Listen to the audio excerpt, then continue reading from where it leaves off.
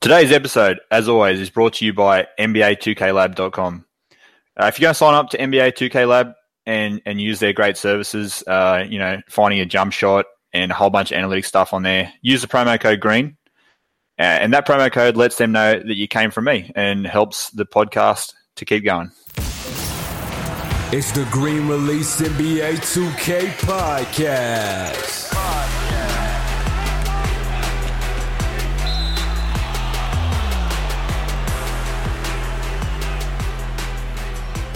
All right. Hello and welcome to episode 25. Today I've got a guest on the podcast to talk some NBA 2K League tip-off tournament and probably about the league in general.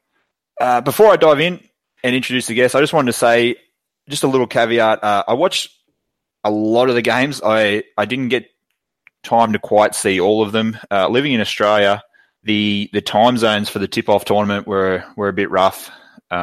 So it's they're on during the morning, and if you have a job, it's a bit hard.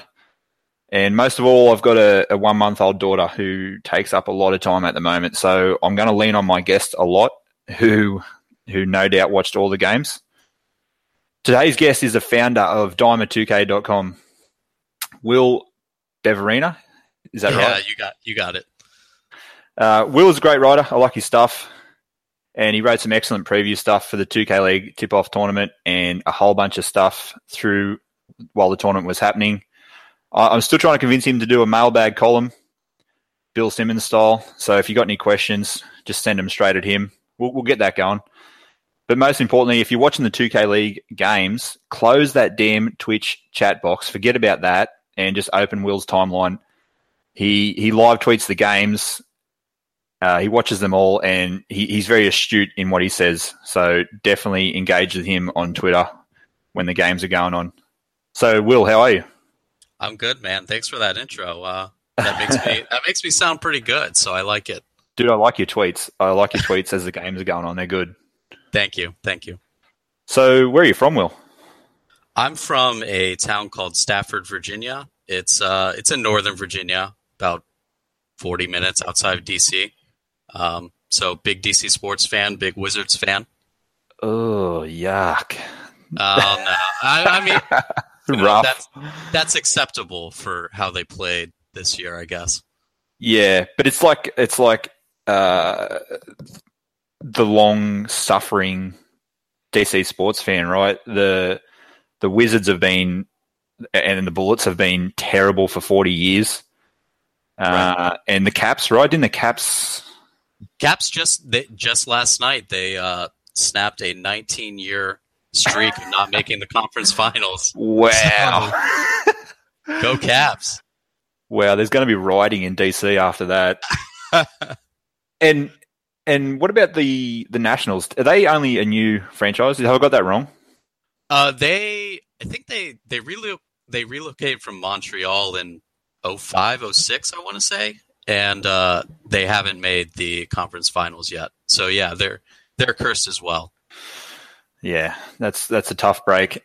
So you were, I got to introduce to you through Moody. Actually, you were Moody's roommate in college. Yeah, so I went to Radford University. I transferred in. It's a kind of small school down in Southwest Virginia in the mountains. It's like 20 minutes from Virginia Tech.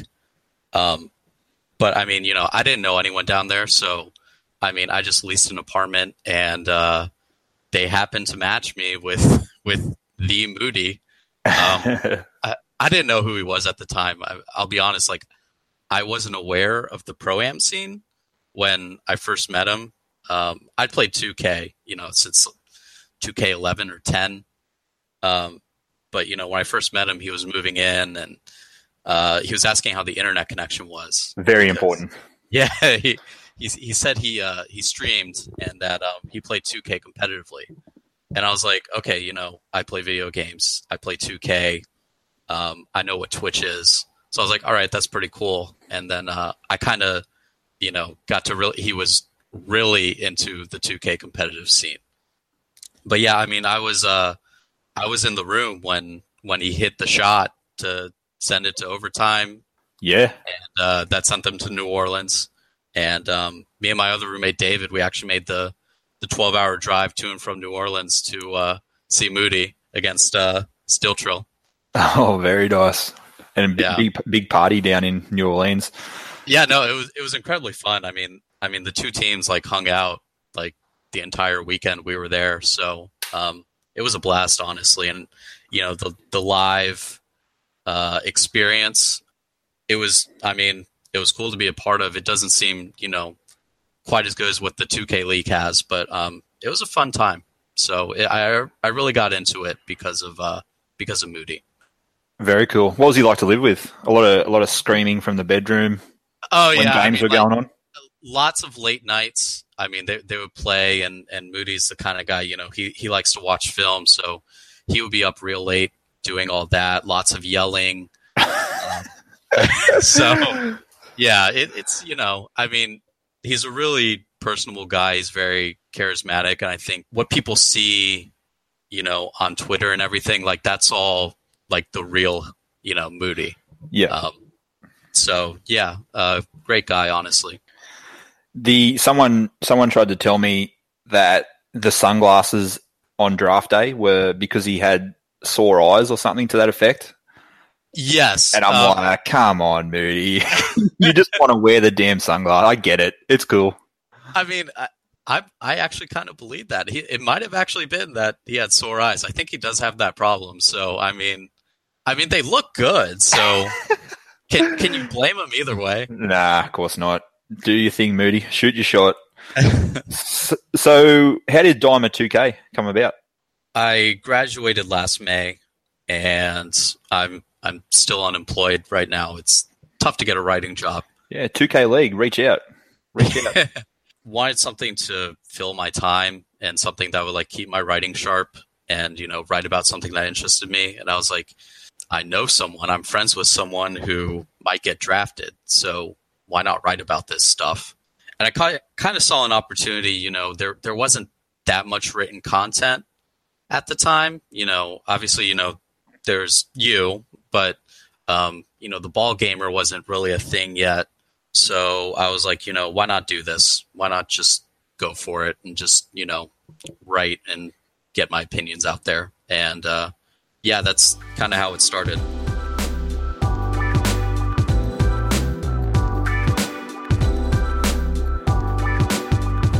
All right, we'll move on to the action.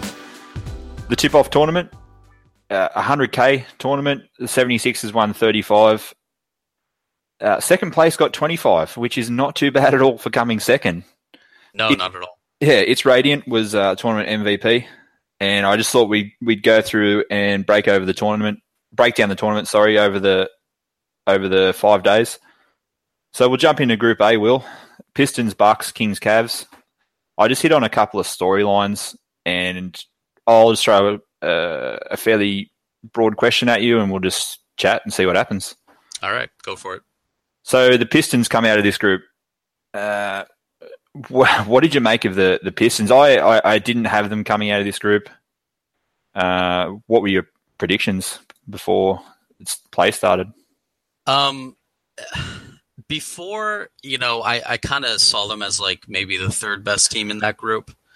I was surprised even after seeing the games that they made it out. Obviously, all those games in that Group A were really close. Mm-hmm.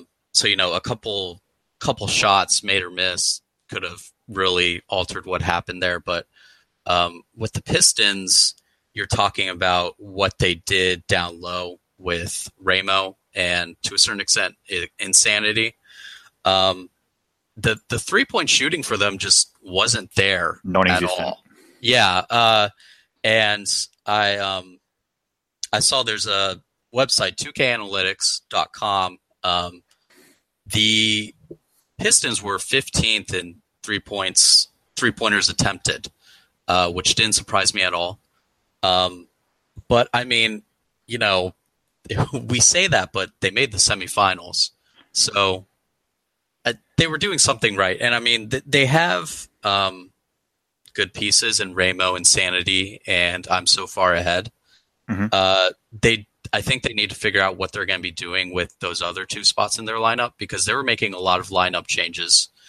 And I'm not entirely sure what worked. I mean, Rux was hitting some threes. Splash King was hitting some threes. Joseph the Truth was doing some work at center. But they kind of need to decide on a lineup and figure out a way to, revolve their game around Ramo and Insanity while still getting some open looks for their shooters. Totally agree. Well said. Ramo and Insanity are the two keys. And I loved the looks that Detroit threw when Insanity was as a secondary ball handler, but it's something different. And those Insanity Ramo pick and rolls, I don't know, I'd be going to them a lot more. But yeah, like Insanity kind of sits in between, like, you have the small forwards who just sit in the corner as a pure sharpshooter, and you have like the small forwards like Hood who are running the offense. Insanity kind of sits somewhere in the middle of those. But like he was really effective. He stepped in, he made some mid-range shots, he was attacking the basket. So yeah, he's kind of like a Nate Call type on the Knicks. Mm-hmm. They kind of have a similar play style, I think. And it worked really well for the Pistons. Yeah, put the ball in Insanity's hands and good things will happen. Moving on to the Cavs. Hood. Hood was the storyline for them. Excuse me. Other than Sick. Sick played well and hit that massive three to bounce the Kings. They play Hood at that small forward. They put the ball in his hands a lot, which is good for them. They run a bit of the 5 out, which is also good for Hood. The only downside, and I'll take some pushback if you want, but what I noticed was Hood in that corner, on that wing defense, he gets blown by a lot, and it's because he's gambling. But other than that, I mean, he was excellent. His help defense at the rim is excellent. He had a couple of big blocks on guards who made it into the lane when he rotated over. Well, I mean, when he's scoring 36 a game, you take a little bit of risky defense. You take what comes with that. But, I mean, it kind of, you talk about Sick. They move Sick around a lot in that lineup to different positions, and it kind of just shows how important Hood is. They really did run like a 5 out. So even Sick being, it didn't really matter that much whether Sick was at the center or I think he was at shooting guard one game maybe, just because Hood is so important to that offense. Yeah. Did you happen to know, did Toxic Bangs, did he get any looks? Did he get open much at all? He got some. It wasn't much. I would say he was the quietest shooter on that team. So yeah, not much going for him, but I think everyone else on that team was hitting their shots pretty well. Yeah, it just seems like, I'm not being negative at all here. I'm just saying that if Hood gets into lane every play, it seems like the defense should collapse or at least be hedging a little bit. There should be shooters. There should be some space for the shooters. Yeah, exactly. I mean, well, Blazer 5 tried to do that. They tried to double team Hood in the semifinals, and they did that for a few possessions, and Hood was just finding the guy in the corner, and the guy was just draining the threes. Mm-hmm. So that's the risk that comes with that, because for as good of a scorer as Hood is, he also has the vision to get it to the open guy. I think you just kind of gotta hope whoever you have on Hood does enough, which is kind of what Blazer 5 went back to. They stopped double teaming him. Shots did enough on defense, and the Blazer 5 offense did enough to outscore Hood.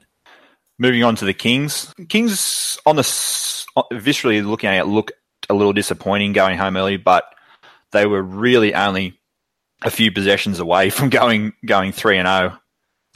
Colt's rebounding is insane. He just gobbles up everything inside. Cowboy Collazo, I tweeted out at the time, he might be one of the best shooters in the league, and I'll stand by that. I'll die on that hill. He hit a couple of huge shots for the Kings. Ultimately, they went home.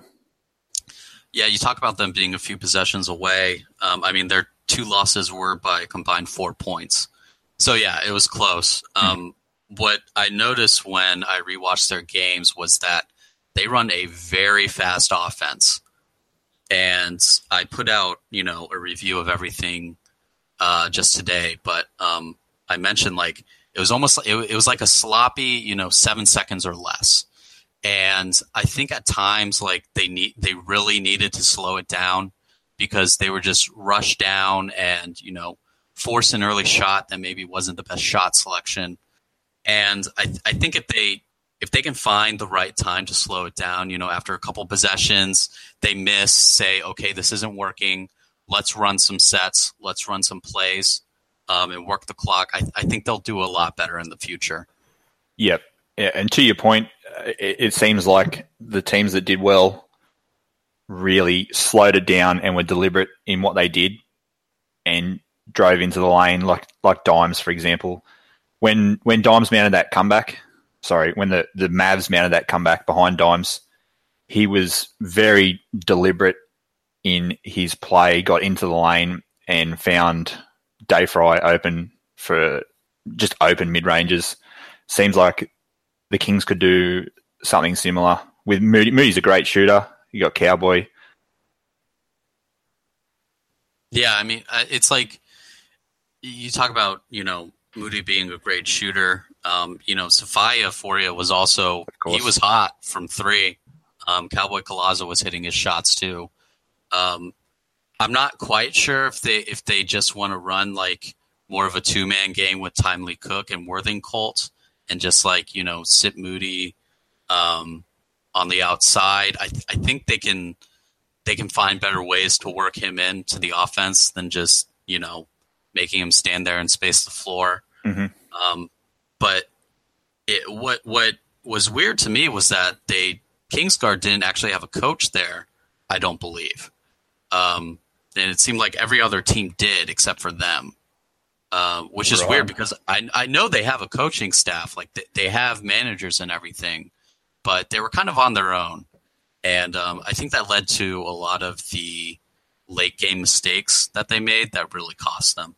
Yeah, there's a lot of personalities on that team too. I could see that digressing very quickly, leaving them to their own vices.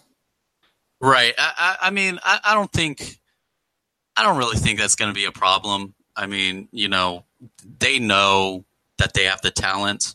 It's just it seems like they've all bought in, and if that's the case, then they're going to bounce back quickly. Yeah, they've got all the right pieces. They'll be fine. Moving on to Group B. Wizards, Jazz, Knicks, Warriors. Going into this, I didn't rate the Warriors very highly. I wasn't alone in that. They struggled early in their first game, but Vert's just outstanding big man play. He was rebounding everything. He was scoring. Type was very, very strong as well, shot well. They kind of surprised me. Yeah, I kind of said it, as I was watching the Warriors. I said it on Twitter, like their offense, like especially in that group play, really just came down to give it to Vert and let him do something. Yeah. And the thing is, like, it worked. That's okay to, he was dropping 25, 30 points a game. So when someone's doing that, yeah, give the ball to him. We saw it when it wasn't working against the Pistons in the quarterfinals. They really struggled on offense. But I do really like that front court. You mentioned Type. Yeah. He might have been their best, like, perimeter player, and he was the center. He was knocking down the threes on that stretch five. But I think they need to better work in Sean Wynn. He was shooting well from three, just didn't get enough looks. And like a pro, didn't have a good tournament at all. I think he averaged like 6 points and was 27% from three. Which is a bit strange. I don't know. He's an MPBA guy and had played in big games before. I really thought he'd do better. I thought they got a really good pick in Like a Pro. They got him really late, I think 5th or 6th round, something like that. I'm not putting too much stock into, guys who didn't play all that well in this tournament, because we don't really know who got to practice on the league build. I think Famous Enough tweeted that only 6 or 7 teams practice beforehand. So Really? Yeah, I missed that. Maybe I'm misquoting him, No. but yeah, I mean, it's going to take time for some people to adjust. Some players are just good enough that they're going to do well no matter what. For some players, it might take some adjustments. The head coach that Warriors Gaming has, Rustin Lee, seems like a good guy, smart guy. So I trust them to build on this as long as they can work in some more open looks, especially for that backcourt. Yeah, I think with a shooter like Sean Wynn, they really need to utilize him. The few times I've seen him get open, running off screens and whatnot around the perimeter, he was just knocking him down. Just to jump back about players not playing on the league, not being able to scrimmage on the league build, that was very noticeable with Guna. I don't even know if Guna got to Indiana. Did he go straight to New York? And some of the shots he took were NBA 2K18 shots. They didn't feel like 2KLeague shots. They would have normally gone in on his sharpshooting build. Right. I know he had zero practice. Yeah.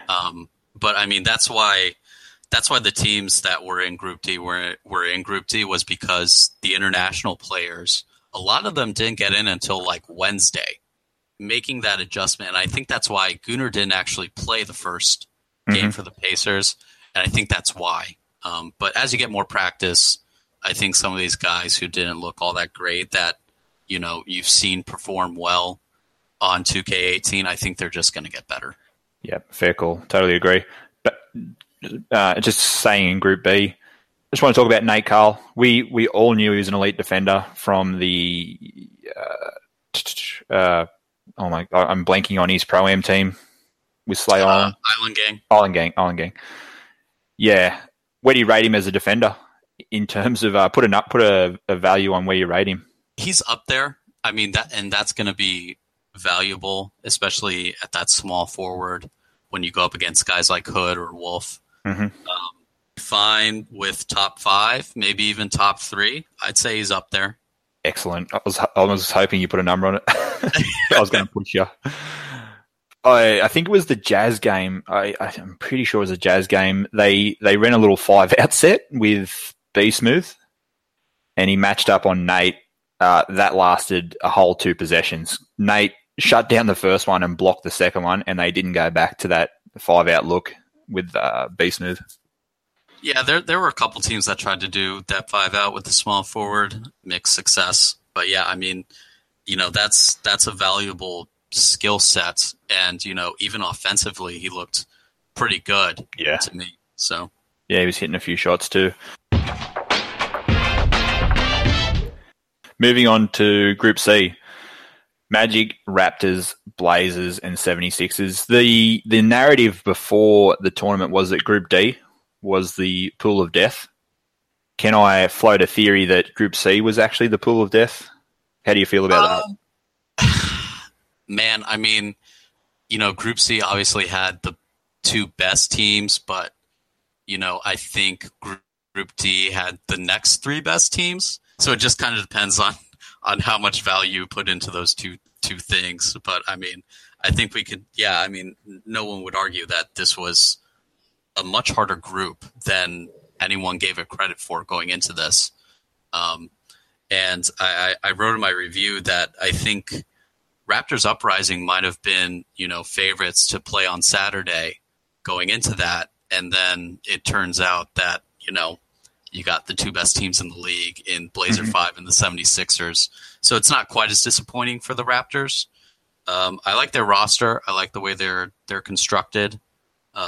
Yusuf looks to be a great pick. He was 3rd round, I believe. So, and Kenny, I mean, he looks good at point guard. I don't think anyone was ever going to doubt his ability there, though. Yeah, totally. There was definitely a few doubts, though, just in the Twitter sphere. People were saying that and Slay Island, I spoke to Slay about it, Kenny hasn't played point guard for a while, but he still has the talent, so he'll be fine. Kenny was good. The knock on Detoxis is that he can go a little quiet, quite deliberate in how he plays. He he spreads the floor, and it's probably at a detriment to his own stats. But it gives Kenny and Yusuf so much more room to work.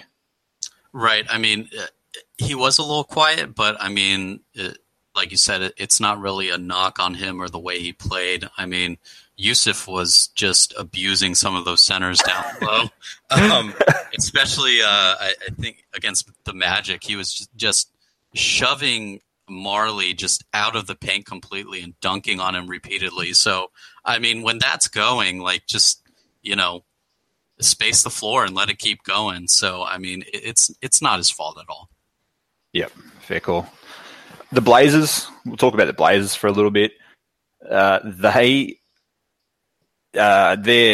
front court in Walnut and Shots are two of the best. They just controlled the paint beautifully on both ends. And Mama, he was good in the end. I thought he looked a little jittery at the start when the bright lights came on, but he really settled into what he was trying to do and runs that team around very nicely. He finds Shots when Shots needs the ball, and he works Walnut into the offense perfectly. What do you think about the Blazers coming out of the group stage? Yeah, so you talk about that front court. I think Shots may have even overshadowed Walnut this week. Walnut was a 6th overall pick. That's not a knock on Walnut. He still played fantastically, averaged 20 points or something like that. But, I mean, Shots, he was scoring, and he was the primary defender on Hood in that semifinals matchup with Cavs Legion. And he did enough that, to shut Hood down. So yeah, and Mama, he had, I would say overall his tournament was good. I think he had some problems in the finals against 76ers though. That kind of led to their early run. But I mean, this team is scary. Like, I mean, that's a big three right there, I think. When you talk about Walnut, Shots, and Mama, Lavish Phenom and Grant Monster, they hit their threes when they need to be hit. So yep. Don't make mistakes either. Yeah, it's a scary team. Shots is, you get to the third quarter and the box score flashes up and Shots has 23 points. And you're like, wow, I didn't even realize it, and he's killing us. He just seems like such an underrated scorer. Yeah, no, he like kind of quietly gets his points. Points are points. So Walnut was kind of, I think that was because Walnut was the really vocal one of that group. He was standing up, he was yelling, he was doing the trash talking. So it kind of takes some of that attention away from Shots. And then, yeah, you look at the box score and Shots has dropped 25 points. So I think it has a little to do with just, Walnut kind of being the center of attention on that team. And I don't mean that in a negative way at all. I loved all the trash talking that everyone did and all that. Moving on to the Magic. They went the way we all pretty much thought they would. Where would you start with the Magic, Will? Nothing really worked for this team. It's like it was actually kind of impressive. They came within. They only lost by 3 to the 76ers, which is just shocking considering the way they played. Did the 76ers try a new look that game, or did they? I don't think so. I mean, I might have to go back and watch it, but I mean, the stats for the Magic and like they're like balanced almost to a fault, where like they don't have a clear-cut scorer. And I think Control is the best player on that team, but he was really inefficient this week, and it came down a little bit to just he didn't have that much help. They just need more contributions from every position. Nacho Trainer shot 40% from the field, 11% from 3. Yeah. And that was a huge problem for them. Supreme Polar, he kind of hit his shots, but like he's not a game changer like that. The front court, it was all right, but nothing that really stands out. So it's just all across the board where they need to get better. Yeah, they've got some work to do. I'm sure they'll figure out something. Moving on to Group D, probably the most entertaining set of games. They were all excellent, and obviously the Mavericks Celtics game was a barn burner. We'll get into that in a sec. Pacers, Heat, Celtics, Mavs, and Grizz. We'll start with the Grizzlies because I find it extremely interesting. They looked awful. They played awful. They started game one by benching Winner Stays On. Did we hear why? What was the? So, I actually tweeted that out. Noticing, yeah, I said something like, "Are they really making, Winner Stays On their sixth man?" And he actually responded to me, and he said, the idea was to play their sixth man and get some confidence going, and heading into the season. And I actually, I think that's actually okay. Because if you're going to try something, it might as well be in one of these tournaments because the regular season is what matters the most in the end. Go ahead, do the new lineups, experiment. I'm okay with that. They put him in, and they played him at small forward for a couple games, and, they lost. Yeah, and then it didn't go well. Even when he was handling the ball, it didn't go well. Right, and, he was hitting some shots, but, it's the small forward, wasn't that much of an impact. And then they played him at point guard. They took their worst loss of the entire tournament. So I think what it came down to actually was when Winner Stays On was at point guard, he was almost looking too much to facilitate. He actually had the most assists in the combine out of all the point guards in the league. He has that pass-first mentality. I'm not entirely sure where that kind of play style fits into the league. Also, can I jump in there? I don't think it does. I don't think it does. And my guy, 1 through 5 at 1 through 5 on Twitter, he's a good follow. Top pro M player. He is a firm believer. You've got to be a scoring threat at that point guard position. Even if you get into the lane and pass the ball, that's fine. You're a threat to score. Yeah, it's just. Yeah, he's right. But one of the other problems was that I like, a lot of these teams, they had like a real identity in how they played. I have no idea what the identity is of the Grizz gaming offense. It seemed to be just feed it to Authentic African down low and let him score a bunch of points, which he did. But then, teams caught on that he was their only reliable source of offense and start double teaming him. And, of course that takes him out of the game, but it's just, a lot of work to be done. They need to come up with a solid system. I don't really know what their best lineup is. They're going to have to figure that out, in practice and scrims and everything. And I don't know. I tweeted that they should just go for a 2-man game between Winner Stays On and Authentic African. And that didn't really work when they tried it. So, it's a lot of things that got to be figured out with that team. And I think I tweeted back at you to put Authentic African at point guard, and I'll also die on that hill. Give him a run at the one. That's entirely enough talking about Grizz gaming. They'll get better. We're not here to trash them. It is what it is. No, not at all. They got blown out. Yeah. The Heat. I must admit I didn't see much of the Heat. Due to the scheduling and my life commitments. Can I just throw a broad question at you? What happened to the Heat? I think it came down to defense for them. They were scoring just fine.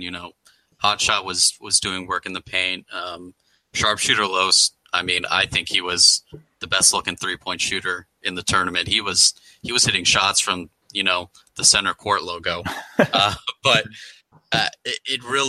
it came down to defense, I think, and 2KAnalytics.com shows that they were actually last in the league in points per possession given up. They gave up like 90 to the Celtics or something, and like 81 to the Mavs or something like that. And they came within half a second of going to overtime with Grizz Gaming. Yeah, like it came down to the buzzer. Who hit the shot? Or was it the Grizz got one away too late? I can't remember now. Yeah, the Grizz got one away too late. I want to say it was Universal Phenom, maybe, who he hit it, but time ran out. But there are just a lot of things to figure out. I mean, you look at, the box scores again, and it's like they didn't get quite enough from the shooting guard position. They played both Jalen and Hypers Pro. Didn't get too many contributions from them, I don't think. But, like, all around, they were scoring and Majestic.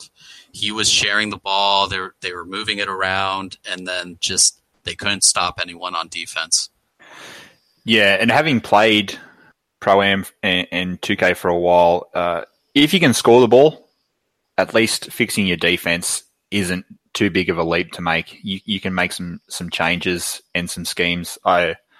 If you've only got to fix your defense after the first tournament, I think you'll be fine. Yeah, and Famous Enough will sort that out.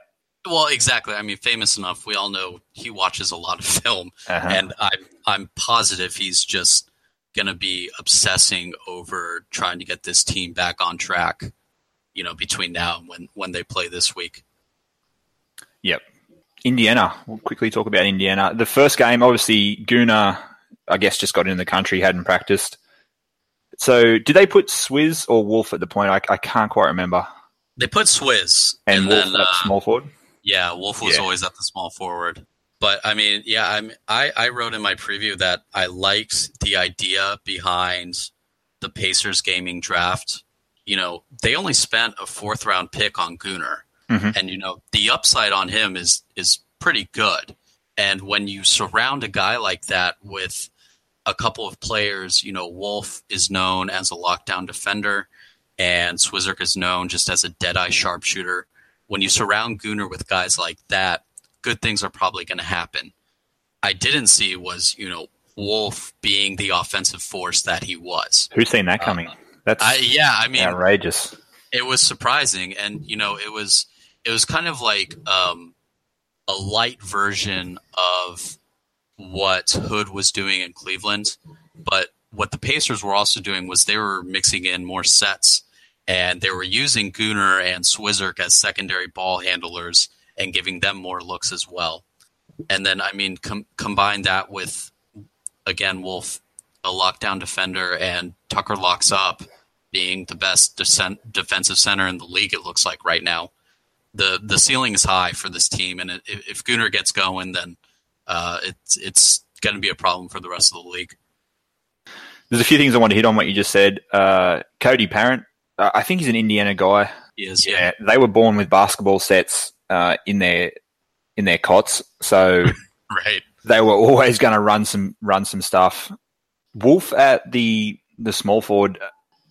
I know all these guys are versatile, and it's not too far of an extension to score the ball, having been that lockdown in the Pro-Am scene. But Wolf was just excellent running that when they went to those 5-out looks. He was just scoring at will. I think he had 31 game, didn't he?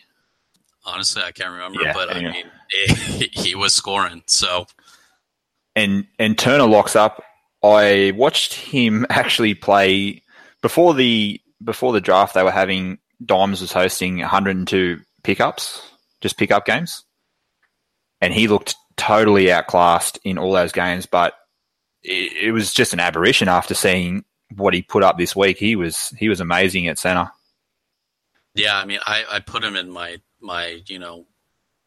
all tournament third team just because of the way, he looked against. I mean, that Group D has a lot of really good centers. You talk about Arsenal, Hot Shot, Authentic African, Dayfry, and he looked really good against all those guys. So props to him. Yeah. The big storyline though from Group D was Dimes and Fab, and going up against each other. I guess they've been playing each other for a while on the game battle stuff, and then the Pro-Am. Celts are up big at the half. They're up 22 at the half, I believe. But slowly but surely, Dimes took over and carefully exerted his will all over the game, just getting into the lane. He was finding Dayfry along the baseline, just open jumpers at will. On defense, Dimes' defense, that was always the sort of semi-knock on Dimes, was that he never really guarded the ball much in the last 18 months. But he was just dominant on defense. He was forcing steals, forcing Fab into long three-pointers, which is not what Fab's really, really wants to do. Yeah, take us through that Boston Mavs game. Yeah, so like everything in this game kind of just happened gradually. Like, the Celtics, it's not like they jumped out to a huge lead in the first quarter. The Mavs were keeping it close, and then just kind of slowly but surely the Celtics built up that lead. It was 20 at one point, 15 by halftime. One trend I noticed with some of these games was that teams got on runs because of their transition points. Talking about the finals, a lot of transition points there. Early in this Mavs-Celtics game, the Celtics, they were forcing some turnovers, getting those points in transition, moving the ball well. They were hitting the threes. Arsenal was getting a bunch of offensive rebounds. And I think most importantly was that they weren't really allowing Dayfry to do anything in that first half. I want to say he had like 6 or 8 points at halftime. But then, you talk about things happening gradually. The Celtics just kind of kept chipping away at that lead. And they were doing the same thing that the Celtics had done to them.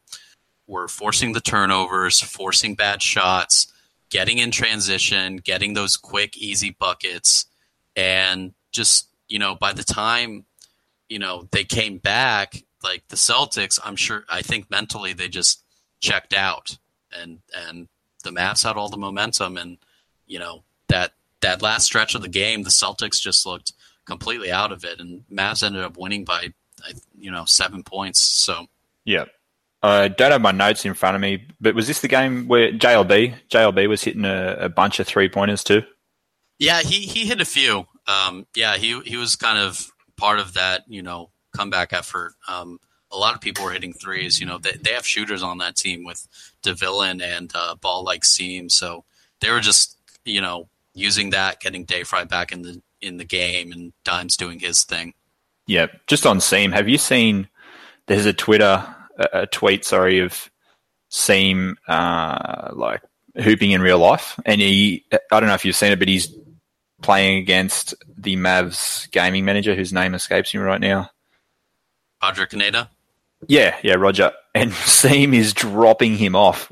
He's this long lefty. He's pulling up for jump shots. He's dunking on Roger. It's an excellent little tweet to go and watch. Yeah, I've seen that actually. It's kind of surprising. He's only like, a spot up shooter. He probably has the basketball IQ to play point guard. Exactly. Yeah. Moving on to the finals, Will. We can sort of blow through it a bit if you want to get to the final. Just a few little quick hitters. Through the finals games I've seen, Walnut and Shots, again, were just dominating down low. And the Pacers, I've got written in my notes here, if you take the ball out of Wolf's hands, you go a long way towards beating the Pacers. Is that a fair statement? Well, it worked this tournament just because Gunnar wasn't on his A game. Mm-hmm. And you talked about before, I think you're right in that he may have been taking a little too many pro-am shots. When you don't have another guy who can work it like that, Tucker locks up, great defensive center, but he's not like, an Arsenal or a Hot Shot or an O'Leary where he can take over a game offensively. Yeah, just in this tournament, especially once you shut down Wolf, then, it's a lot easier for you from there. Yep. Actually, you just hit on something, and I'm going to put you on the spot here about O'Larry. But Larry's pick and roll defense might be the best in the 2K League. In the small sample size we have right now. I don't know if you watched it in closely, and if you didn't, I apologize for putting you on the spot. But so he off that pick and roll, we know at the moment a lot of teams aren't going to pull up for three. Just the shots don't go in at the moment. He'll drop right back, and if he needs to, if they're going to pull up for three, he'll recover quickly. So I don't know. I think Larry's pick and roll defense is excellent and probably a little underrated.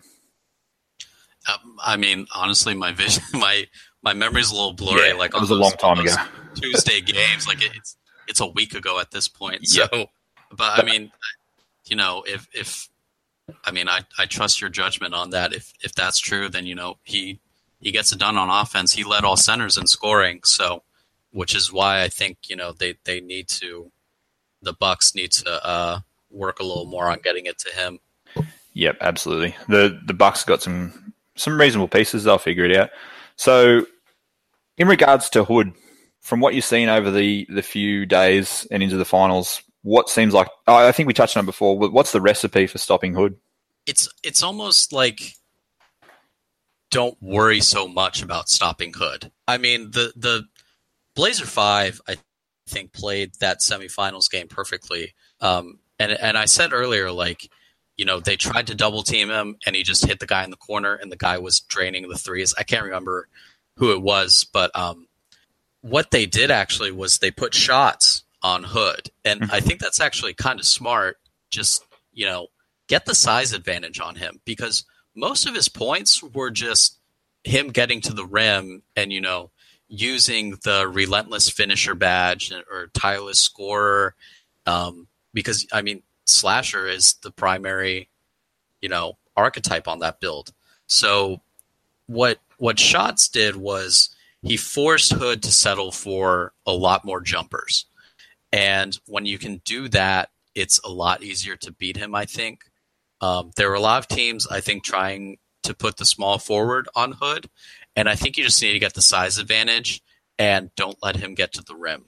What was interesting to me was that Shots was on a rebounding athletic finisher that game, which was interesting to me because I don't really know how the sharpshooting rim protector build at the power forward would work trying to stop a guy like Hood. Maybe with those defensive badges, it would make a difference. I like the idea of putting the power forward on him and just hoping that the defender does enough and that your offense does enough to outscore him, because 3 is more than 2. So just don't let them hit the threes. Let Hood score 40 points as long as you don't let everyone else score 20 points. Yep. Right. And that's what Blazer 5 Gaming did. Yeah, and to your point, make them hard twos. Yes, exactly. I mean, let him take a shot from the foul line. Let him take an 18-footer.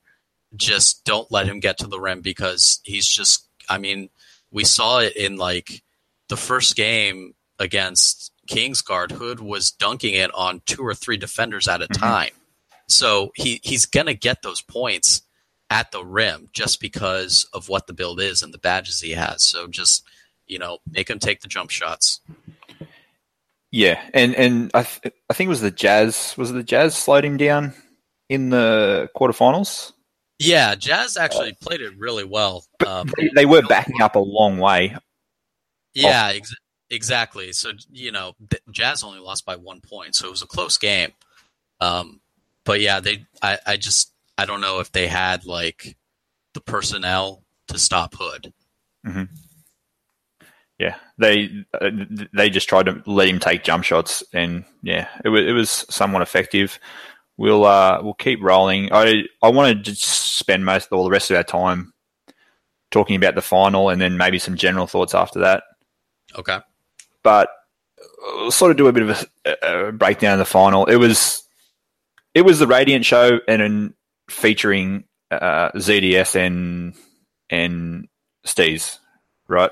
So the 76ers got out to a flying start. Radiant, pretty much the whole week, got where he wanted to on the court, which just makes your offense so much more efficient. And when Radiant gets into the paint, his split-second decision-making is up there with the best in the league. Either he shoots from that floater range or gets to the rack or makes the pass. He just makes the right decision. ZDS, I think... Was it he the 89th pick, something to that effect? Yeah, something like that. He was hot all tournament, knocking down shots, and Radiant was just feeding Steez down low. And also Steez was hitting a couple of threes on his rim protector, which just shows his class. Yeah, no, I saw that too in the final. Corner 3 on the pure rim protector. Yeah. Pretty good. That's when you're Blazer 5, when you see that, that's just when you know it's not your game. Exactly. So the 76ers were up 12-2 after about 3 minutes, and they were just all over the Blazer 5. The Blazers were forcing up terrible shots. Steves was taking Walnut out of what he wanted to do, and Feast was containing shots somewhat, but, I mean, shots eventually got what he wanted to do. And it was 23-10 at quarter time. What'd you make of the first quarter? Yeah, so, I mean, 76ers just played that quarter perfectly. It all started with their defense. Like you said, they were making Blazer 5 take bad shots. They were forcing a lot of turnovers. Mama had 4 turnovers by, I want to say, the middle of the second quarter. So they were doing that, and then Radiant, ZDS, and Nudini were really good at leaking out. They trusted Feast and Steez to get those defensive rebounds and then immediately push it up the floor. And again, a lot of transition points for 76ers in that first quarter, which is why they jumped out to a big lead along with some shutdown defense. Oh, you're right. Yeah. I remember seeing a lot of 3-on-1 fast breaks, and there was even one late where Radiant just pulled up for the 3 himself, and it was a huge three. We'll get to that. 43-29 at the half. The 76ers had a 10-2 rebounding advantage through the first half. That is huge when the Blazer big men are Walnut and Shots. And that was part of the reason why they were up so big. Yeah, I think that was just because they were forcing the bad shots. Mm-hmm. Walnut and Shots weren't really in position to get those rebounds, and it was just easy for Steez and Feast to grab those, especially on defense. Yep, very true. The Blazers mounted a little run through the third on the back of some strong rebounding. They brought that rebounding discrepancy right back to pretty much even, and it was a 4-point game mid-third quarter. The 76ers had a 21-... Sorry, I'll start again. The Blazers had a 21-7 run through that third quarter. That's huge. They just did the same thing that the 76ers did to them. They started shutting the 76ers down on defense. They forced the turnovers of the bad shots, and they were getting a lot of transition buckets. And, I've talked about those transition points a lot tonight just because it really was important in a lot of games for these teams. It's what sparked, all the big runs. It's what sparked the Mavs coming back against the Celtics. And it's why 76ers got out to the huge lead, and it's why Blazer 5 was able to come back and tie it late. And then just, fourth quarter. Yeah, fourth quarter, it was tied at 50 apiece. So the whole tournament come down, final game, fourth quarter, 50 apiece. The 76ers, ZDS was huge offensively down the stretch. Radiant was setting him up nicely. What I think led to a lot of ZDS's easy shots was Radiant would penetrate or start the offense through a pick and roll, and instead of making the first pass, every time he made a skip pass to ZDS, of which ZDS's man had already started to rotate over to the roll man. So then ZDS is just wide open for a 18, 19 footer, and yeah, he knocked all of them in. Yeah, I mean, that was the 76ers offense was just so fun to watch. It was just, it flowed perfectly. There was tons of ball movement. Yeah. Everyone was moving around off the ball. I don't know, they have Jeff Terrell as their head coach, White Kite. I know he was a point guard in college. I don't know if he came up with that offense or someone else came up with it. Maybe the players came up with it, but whoever came up with it, they are why the 76ers won this tournament and why they're such a huge threat going forward. Just their entire system was so organized, and they were always making the right passes. And you talked about Radiant earlier, always getting to the paint and making the right decision, and that played a huge part in it because his guys were moving around and they were getting open. Yeah. and that's why they were able to pull away in the fourth quarter, just working that offense and getting those open shots. There were just a couple times, like you said, ZDS was just wide open. And, Scott Cole, the commentator, it was like, I think even at one point he was like, how is he so open? Just because the guy was hitting every single three. And, so it's a fun team to watch. And like, I just had a good time, just taking all that in. Yeah, totally agree. If any other teams are listening, go back and just have a look at what the 76ers were running, and especially Radiant. It was just excellent. The icing on the cake, Will, was Nudini. I think it was the second last possession. He hit a long two from the corner, absolutely smothered. There was a Blazer defender in his jersey, and it didn't even hit the rim on the way in, which pretty much just summed up the game from the 76ers perspective. Yeah, he hit that, and the possession right before that you talked about earlier. Radiant comes down in transition and just pulls up from three and nails it. Yep. And it was the game was 66-61 at that point. He made it 69-61, and that was the difference. But yeah, I mean, Nudini was just a sniper on that, small forward. Both ZDS and Nudini were just good all tournament at hitting their shots. ZDS, it seemed like every time he shot the ball, you could hear him yelling out green. Green, yeah. Standing up, yeah. I loved it. I loved all the talking. They were a really energetic team. T-Fresh, the sixth man, super hype, just the hype man of that team. Yeah. Yelling at the other team, getting in their face. Just a near perfect tournament. And, you look back and it's like, it's kind of, Blazer 5 beat this team in the first game of Group C. So it's like, give credit to 76ers for coming back and then beating them right back on, in the biggest game. Yeah. I can't get down with yelling at the other team if you're riding the pine. No, I mean, what else are you gonna do? Like, I'm only joking, but it's not like T-Fresh is a bad player, Nah. It works. Like it really does work. It gets in your opponent's head.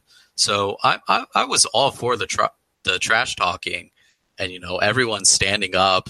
Walnut had lost his voice on the final day by the time the finals came around. So like it's fun. It's fun that these guys are so into it, and that's part of why I think this was legitimately entertaining just to watch. And everything everyone said who was actually there was that like it's a lot more hype at the venue. So awesome game all around in that finals. 76ers look like the team to beat if they can sustain what they did. Radiant was the man. He got tournament MVP. Deservedly so, or? I would say so. It kind of depends on how you view MVP. Like, we have this argument every year in the NBA about we haven't got time for that, but it's a long if they gave it to Hood, I wouldn't have argued. I was fine with them giving it to Radiant. But I think it was always going to go to the best player on the best team. Yep, fair call. Just jumping back, I thought when ZDS was yelling green, as you do in Pro-Am, you yell it or you say it so that your teammate doesn't crash to the boards, doesn't need to crash to the boards. But no, he was just yelling it every time and having a good time yelling it and getting in the face of the other team. So, yeah, it was good for him. He was a spark plug, both on the court and off of it. I think, your teammates feed off that energy, which is, important in a live venue.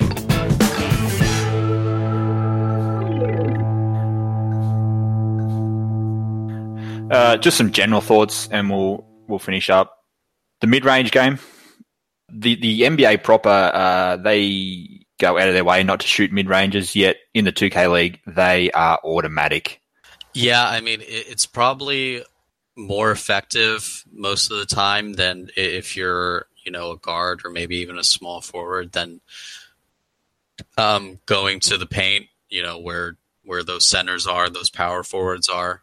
I mean, if it works, then, just do it. I saw plenty of people, guys like Insanity stepping in from the 3-point line and just popping that mid-range and hitting it. It is effective. I don't think there's any reason to go away from it if it's there, as long as you can hit it. Yeah, and Mama did that a lot. He'd get around the first pick and into the lane, and instead of going to the rim, he'd take 2 steps back and just knock in a mid-range. So, yeah, big fan of the mid-range. Rebounding and defense, I thought, were just two of the biggest pieces to actually winning games. And you spoke on it before, Miami's defense being terrible, and they were bundled out. Just general thoughts, Will, about the importance of rebounding and defense in the 2K League itself? Yeah, I mean, a lot of the times when they showed the box score, you'd see like the winning team was winning the rebound battle like 10-3, numbers like that. Especially when it comes to offensive rebounding is where I think it's the most important. In the Cavs Legion Kingsguard game on the first day, in the fourth quarter, Worthington was just grabbing all those offensive boards, and that's why that game was as close as it was. So I think it's mostly about offensive rebounding, and the team that has the better offensive rebounding has the advantage. So yeah, it is important, and I mean, we saw the numbers, we saw the trend. It does correlate. Yeah, well said. And when the Blazers made their little run to tie the game up in the final, Walnut got a couple, 2 or 3 key offensive rebounds to get second chance points. What did you make, Will, of the presentation? It got better as the tournament went on, and by the end they had a very crisp setup. Anything you want to see improved in the presentation? There are a couple areas. I don't want it to sound like the presentation was bad, because, I mean, it was good. I said in my article, like, whoever got Scott Cole on board to commentate, that was an incredible move. Like, when I saw that, I was like, wow, that's huge. I mean, that guy, I could listen to him commentate anything. There are some tweaks to be made, especially, I think the most tweaks that can be made would be during those breaks, in between quarters, in between games. Stats, more stats, please. Yeah, yep. I still don't think they showed too many final box scores after games. Like they started showing them as the week went on, like in between quarters and everything. And they even added a shot chart, which was pretty cool. But I mean, like, that's the kind of stuff that we want to see, especially in game. Like there was not a single graphic pop up in game, for stats or anything like that, which is really strange, because, I mean, that's in the game. Like, you just play, like, a quick match or something. They're going to show, like, if a team is on a run, the stat line of a certain player, things like that. And that was just completely absent. I'm hoping that, it might have just been a matter of, like, they don't have, like, that graphic made up, so they just got to do that. I'm hoping they're going to add stuff like that. But I mean, overall, it was really impressive how quick they took feedback and improved on everything. They started adding, like, actual songs to the playlist. One of the smaller things they did was add the score as, like, the camera pulled away at the end of quarters, during breaks and things like that. They started getting Dirk in on, like, analysis during the games and had, like, a camera on him. So there was a lot of stuff. It's a good sign that, they're taking that feedback seriously, because I saw a lot of, different requests on Twitter, and they were listening, and I give them a lot of credit for what they did. Even on the first day, it was pretty good, and they just kept improving as the week went on. Very well said. we might leave it there. I think we've done about an hour. Will, absolute pleasure to talk to you. Finally, we've been circling each other for a while. Where do the people go? My listeners, where do they go to find you and your writings? So Dimer2K.com is the website. Dimer and then the number 2 and K. I plan on doing a preview and review every single week. And I just dropped an article today on the tip-off. Lots of good stuff in there. A recap, talking about the production, the gameplay, breaking down all the teams. I did superlatives like the best dunk, best three-pointer, the best soundbite, best interview, things like that. And, of course, power rankings. You can find Dimer on Twitter at Dimer2K. If you want to follow me on Twitter, it's at Will Beverina. I do live tweet during the games, try to give some sort of insight. It's mostly just for me to, keep things in my mind that I want to write about later. But, yeah, I mean, come on through. I need more readers. More readers. We all do. Definitely follow on Twitter, and when the games are going on, interact with Will. Just tease your article. Who got dunk of the tournament? I haven't had a chance to read it yet. It was King Cam Royalty on Steez in the Magic for 76ers game. I put videos of everything, but Steez's player just looked lifeless on the floor after it happened. So, I mean, it was like the one positive of the Magic Gaming tip-off. But, I mean, it's a long article, man. It's 7,000 words, so lots to take in. Wow. You need to do that mailbag. I actually would love to do that. I like answering questions. I like, just thinking about the league and doing some critical thinking about where the league is at, where it's going to go, strategy, things like that. So, oh dear, I just found the dunk in your article. Oh, Steve's, he's not getting up. He just lays there on the floor. Steve's had his hands up like Aaron Baines does a lot, right? without jumping. Yeah. Oh dear, that was just the worst animation he could have gotten. And then I think Control flops on the floor right in front of him too, which was an underrated part of it. Oh well. Hang on, sorry, I need to see. Yeah, he does too. That's funny. All right, thanks for the chat, Will. Appreciate it. Yeah, man. I mean, this was real fun. I had a good time. Thanks for having me on. Follow the Green Release on Twitter for all 2K updates.